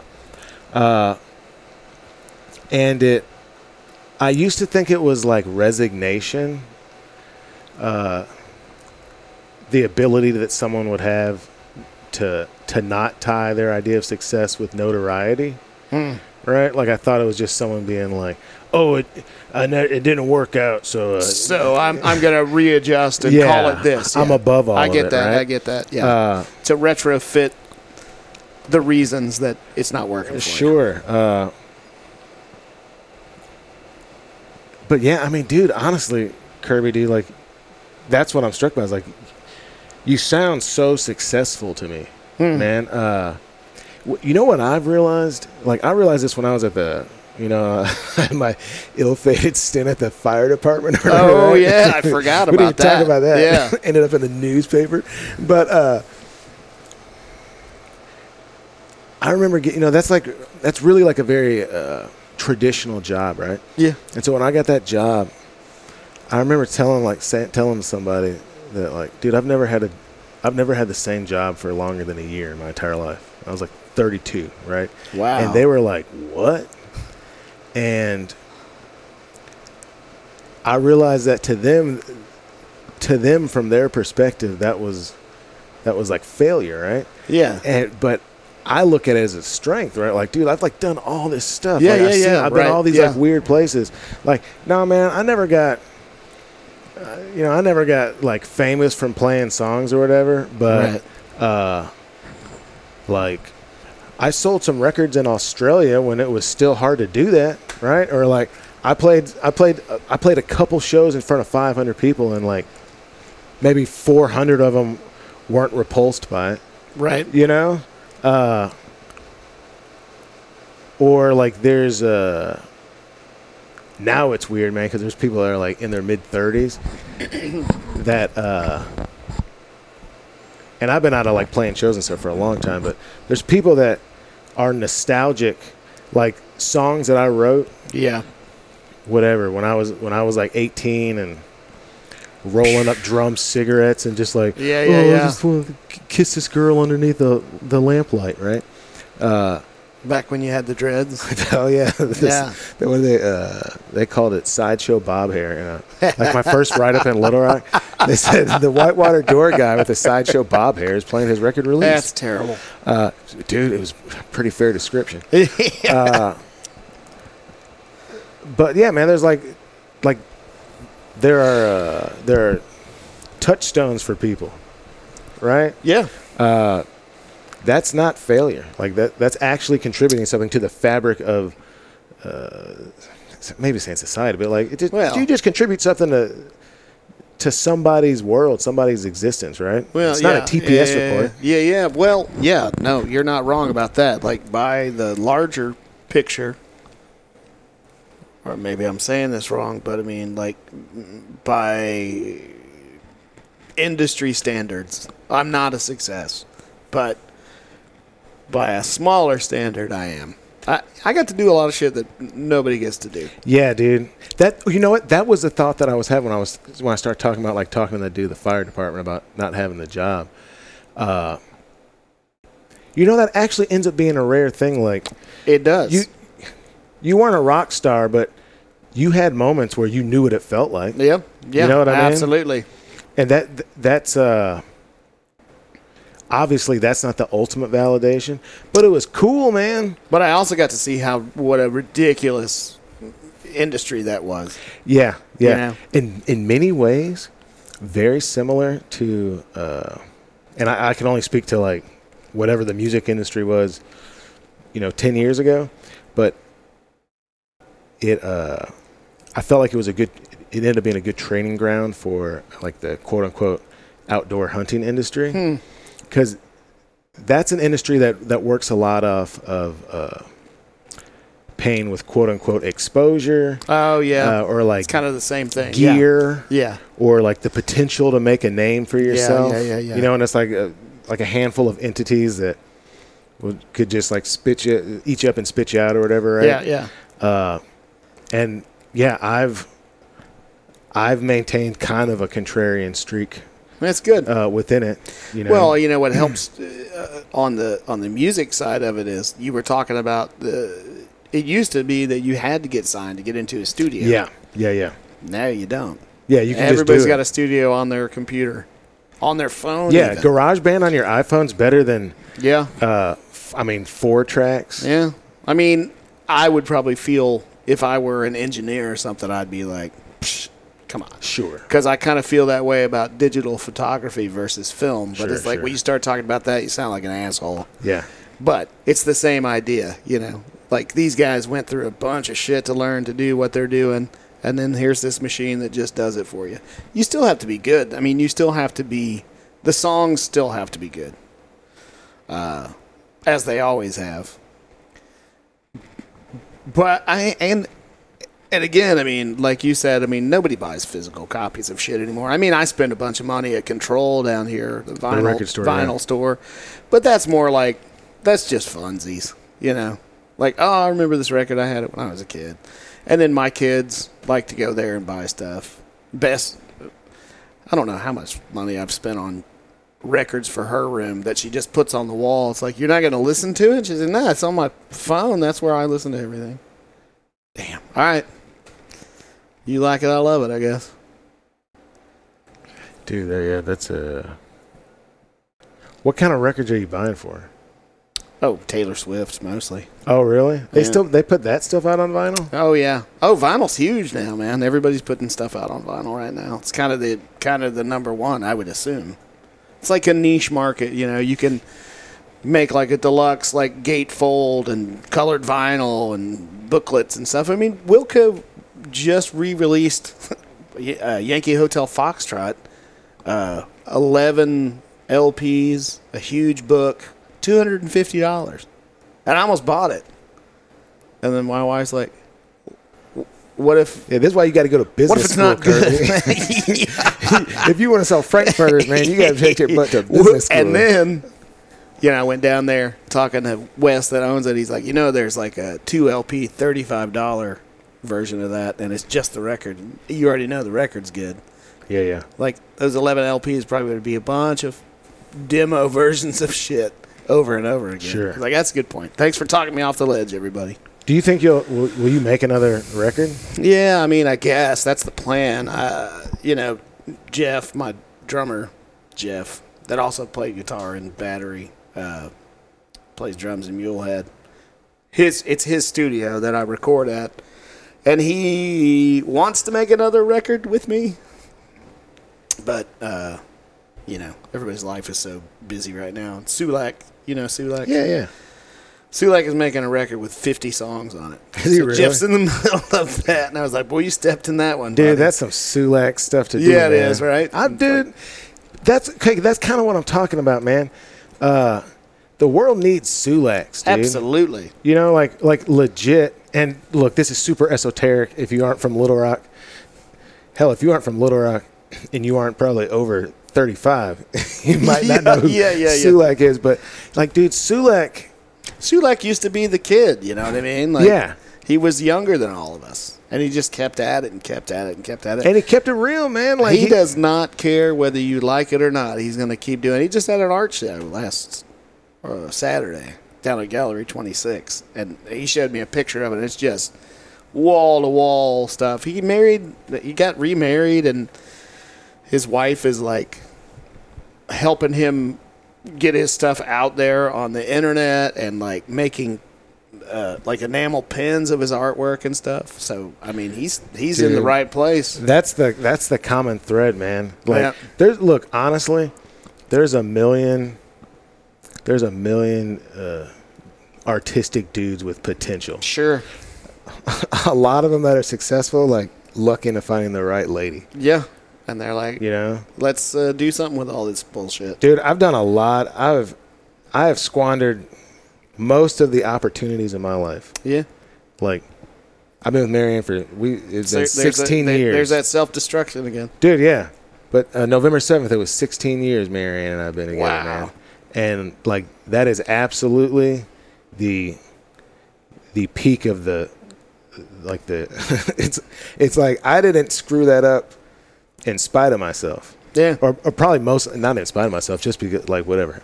Because of her. Yeah. But, like, yeah, that's a thing. I mean, like, your wife's had, like, a good, stable job, right? Yep. Gave you some room to you had a longer leash than you would have had. Yep. Well, good for Sulak, man. I don't know. I bet if you Google Sulak, you could probably find Sulak. Sulak art stuff is his Instagram. Okay, yeah. Check that out, Sulak. I've got some Sulak stuff hanging in the house, man. Yep. Well, shit, yeah, man. I hope you do make another record, man. And well, that's the plan. I just don't know when. It's like I told him. I'm like, I'm not in any hurry to make a record that nobody wants to hear. Yeah, but or I don't know, man. I think if you got a record in you, you should make the record. Well, of course I'm going to. I mean, it's fun. I like designing the cover and all that kind of shit, But I don't know if I want to just have another box of CDs at my house sitting there. Dude, I looked up a couple weeks ago. I looked up like how much it would cost to get like 200 records pressed. It ain't cheap, man. No. No, in fact, Max, the label that puts out my records, like, we were prepared to do a vinyl. Mm-hmm. And then he started like going to it and looking it up, and he's like, we can't do vinyl. We're gonna have to do CD. Dude, he got that architecture money, man. Well, yeah, but he's also got 3 kids. Yeah. Everything can't be a passion project. That's right. Yeah, no, I get it. He's got to make some money off something. Dude, yeah, I say, man, make the record. I do think that in the next, whatever, little bit, I'll make a record. And I don't think that anyone will listen to it. Tell you what I'd love to do is, so do you know that guy Pete from the Water Liars? Justin Peter Kinkelschuster? fucking great dude. He lives up in Fayetteville. That's the guitar player dude? Yeah. Yeah. Glasses, yeah. Yeah, good buddies with Matt. But he's offered, he's like, you need to come up here. He's got like a studio in his house. But it's like a cassette studio, but like a big like board and stuff. Like reel to reel and stuff? No, like cassette. Oh. So like this is, 80s technology. So apparently you buy a nice enough tape, you can still find it out there. And he made a record, and he made, 12 songs. About 12 separate, like, super nice cassettes. It's crazy the way he's doing it, because you think about a 4-track. It's noisy, and it's not great. Yeah. But his record sounds amazing. That's how they did it for a while. Cassette was, like, the thing. I mean, I guess it was, like, a home demo thing, but like anything else, there's tricks to make it sound good. His record, he did his record in his studio, and it sounds really great. Dude, I've thought about this for years, man. Would you ever? So I feel like the house show is like doesn't really exist anymore. Or does it? Yeah. I don't think it's as big a thing. It's not. It was kind of the deal for a while. I mean, Dave Bazan was doing it, Will Johnson, and all that kind of stuff. Yeah. Yeah. I've played a few of them, dude. I'd always, ever since I built the place, man, I've always wanted to have you up at the Lodge to do like a house show, dude. Where is the Lodge? Brinkley. Okay, yeah. So like on the way to Memphis? Yeah, 80 miles away, yeah, man. I'd love to do that. Dude, that'd be fun, dude. Yeah. We'll figure something out, because I would really love to make that happen, man. I think that we've had this big rambling conversation. You got a bunch of records on Spotify. Yeah. So it'd be Kevin Kerby. Mm-hmm. And then Mulehead. Kerby with an E. Yep. Mulehead. Is Battery on there? Yeah, but that'll be under Kevin Kerby. Okay, Kevin Kerby and Battery. Yeah. Right. Yeah, there's a bunch of stuff out there. There's I don't know if you ever heard that Mulehead record. I was going through, because I played yesterday. That's why we didn't get together yesterday, but I played it in the Heights, and I was going, man, I haven't played in so long, I can't even remember my songs. So I was going through Spotify, and I forgot that Mulehead made a recording of their last show and put out a live record just on Spotify. Yeah. Called Alkified. But it's pretty good. When was it? When did you record that? I don't know. But like the year we broke up the first time. What year is it now? I don't know. Let's look it up.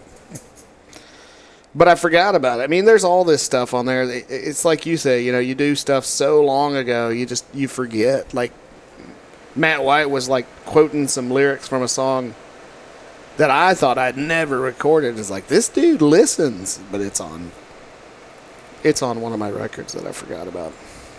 Dude, I actually, I hollered at, Thick Syrup Records. Oh, Travis. Yeah, Travis McElroy. Thick Syrup had put out my records.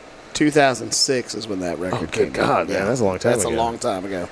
But yeah, man, I called McElroy maybe like a year ago, and I was like, hey, man, because I had like solo records and I had like Reparations records and stuff. Yeah. And I was like, dude, I think I just don't want them on. I don't want them floating around on the internet. Like, I like the fact that it's something that happened, and like there are maybe, there's probably less than 1,000 people that maybe still in the bottom of some drawer have a CD, and just kind of let it exist like that. I love that feeling. I love that. Unless it needs to exist. Like, man, there's a few songs I would. There's probably 10 or 15 songs out of those I would still play if I ever played a show for somebody. But I like the yearbook kind of idea of it. Yeah. Like that's a moment. That was the best I could do when I did it. That's what it was. That's my senior photo. That's my photo from that year. Yeah. And then I peace out, right? Yeah. Because I don't want to get into, like, a lot of people ask me, like, I mean, how did you get into doing this? And it's, like, cooking coons is directly linked to playing guitar. Because from 18 to 29 or 30, like, not 18, probably 16 to about 30. Only thing I cared about was writing songs and playing and, like, trying trying to get on some, a stage. Yeah, trying to get to some point, some imagined point, real or imagined. And to do that meant I had to work jobs that I could quit or would let me off. And so that was, I worked in restaurants and I did construction. That's right. Right? And like those two things, working in restaurants and doing construction, have influenced everything that's ever happened in my entire adult life. Yep. I remember my first job at Brahms. I just remember thinking, I got to get out of this industry. I was 16. Yeah.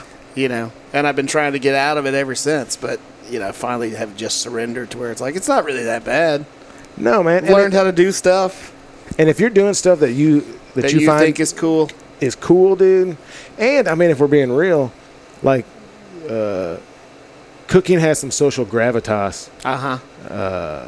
It's kind of the same feeling when you give somebody a taste of something that you've made, and they're like, oh my God, you know. It's the same feeling as if when you play a song that somebody likes. Dude, it's wrecking all of that shit. And I've said this before. All of that stuff, cooking food, writing songs, you know, holding court at a bar after the bar's closed, right? Yep. Right? I've seen you running the you know, you're pulling the strings on something like that before. That's ultimately, man, all of that shit is storytelling. Right? Yeah. And so there's this, if you're telling stories, there's this validation you're seeking that someone is because you're really trying to get someone to understand you on some level, right? Oh, wow, yeah. And so if you can make something, and it's not just they like the taste, but like they get a little, they get what you're stepping in, right? They smell what you're stepping in. Yep. It's the same thing, dude. So it's validating in the same way. Absolutely. And I think it sticks with people the same way. Smells, like I was talking about, like Granny's biscuits. They transport you to something. Melodies do the same thing, man. You know, someone's mannerisms. You know what's so funny is I talk about this all the time. Like, the thing I like about music is this feeling that I can't define, and I can't feel it anymore. It's like the first time you hear, I always use 7 seconds, like that drum sound, you know, or like the first time I heard a Ray Charles record that my dad had, or you know, Merle Haggard, whatever it is, like that first time you hear something that touches you, you know, and then it's a lifetime of chasing that shit. And you find it, and sometimes you see it out of the corner of your eye, and as soon as you turn, it's gone. It's the same thing with food. It's the same thing with, I don't know. Maybe it's all just you're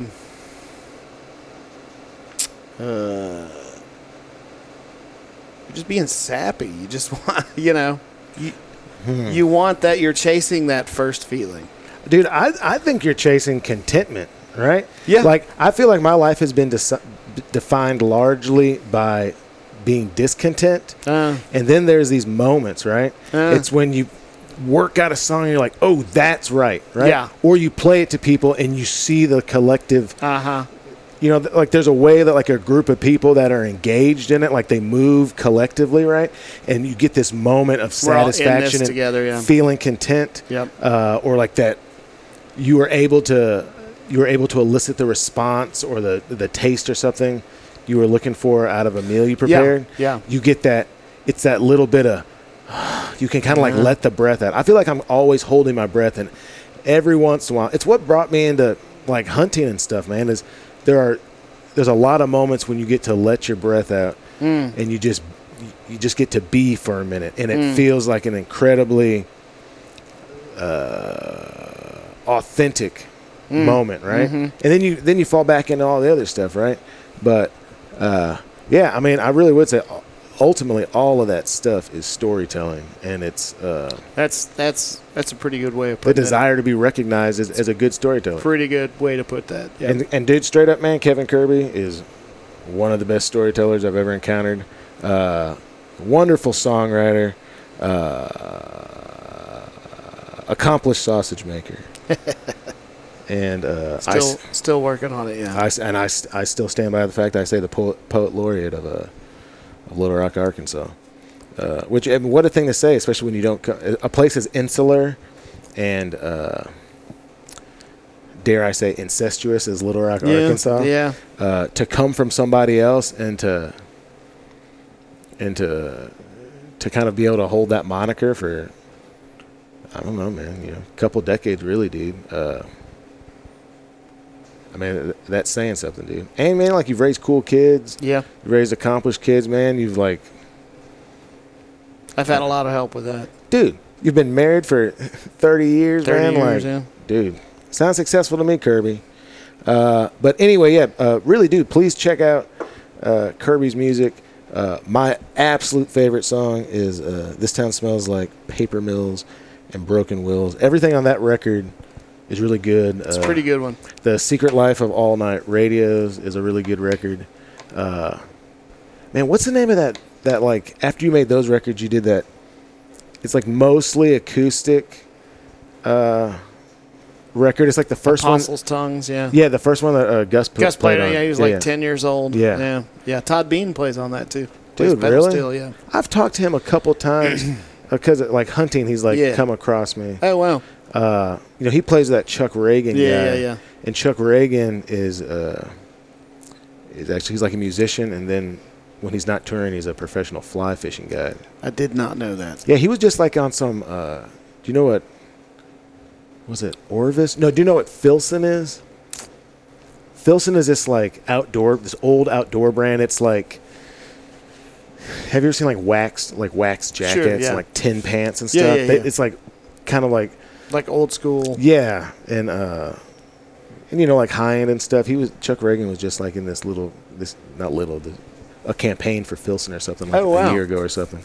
But yeah, I talked to Todd not too long ago. Fantastic steel guitar player. Yeah, he's still doing it, ain't he? Great dude. Yeah, he's still touring. He puts up pictures. Yeah. Anyway, so check Kerby out. You got a website anymore? No. What's your Instagram? Pulaski Daddy. Yeah, dude. Yeah, that's a great title. Or you can come see, if you're in Little Rock, come see. Come Kerby. get a sandwich. Come get some sausages. You can come get the Kevin Kerby. That's right. He's got his own sandwich named after him. I'll cut you a big thick steak too. There you go. And yeah, I'll definitely do it. I'm gonna hook you up with some wild game, dude. Sweet. Hey, thanks everybody for listening. Until next time. Hey everybody, thank you so much for listening all the way through to this most recent episode of the Black Duck Revival podcast. As always, it's produced and brought to you by me, Jonathan Wilkins, and Brian Sachs. If you want to keep up with what I've got going on and what I'm doing, my hunting travels, the cooking, the writing, whatnot, you can do that over on the website, which is blackduckrevival.com. or the Instagram page. That handle is just Black Duck Revival. I've got one spot left on that New Year's Eve hunt experience. We'll be chasing geese, cooking really good food, and hopefully learning some stuff, hanging out with some really cool people. So if you're interested in that, you can hit me up on Instagram, or better yet, shoot me an email at blackduckrevival@gmail.com, and we can get all that stuff worked out. If you're enjoying the podcast, please continue to tell people about it, share it with your friends, maybe even occasionally post about it on social media. If you have not done so, please head on over to Apple Podcast and leave us a 5-star review, hopefully, or a written review. That helps tremendously. It helps get us in the algorithm, and it just kind of is like a legitimizing thing, so that when people do come across the podcast, they see that we have a listenership who is into what we're doing. So thank you in advance for all of that. We'll be back next week. Until then.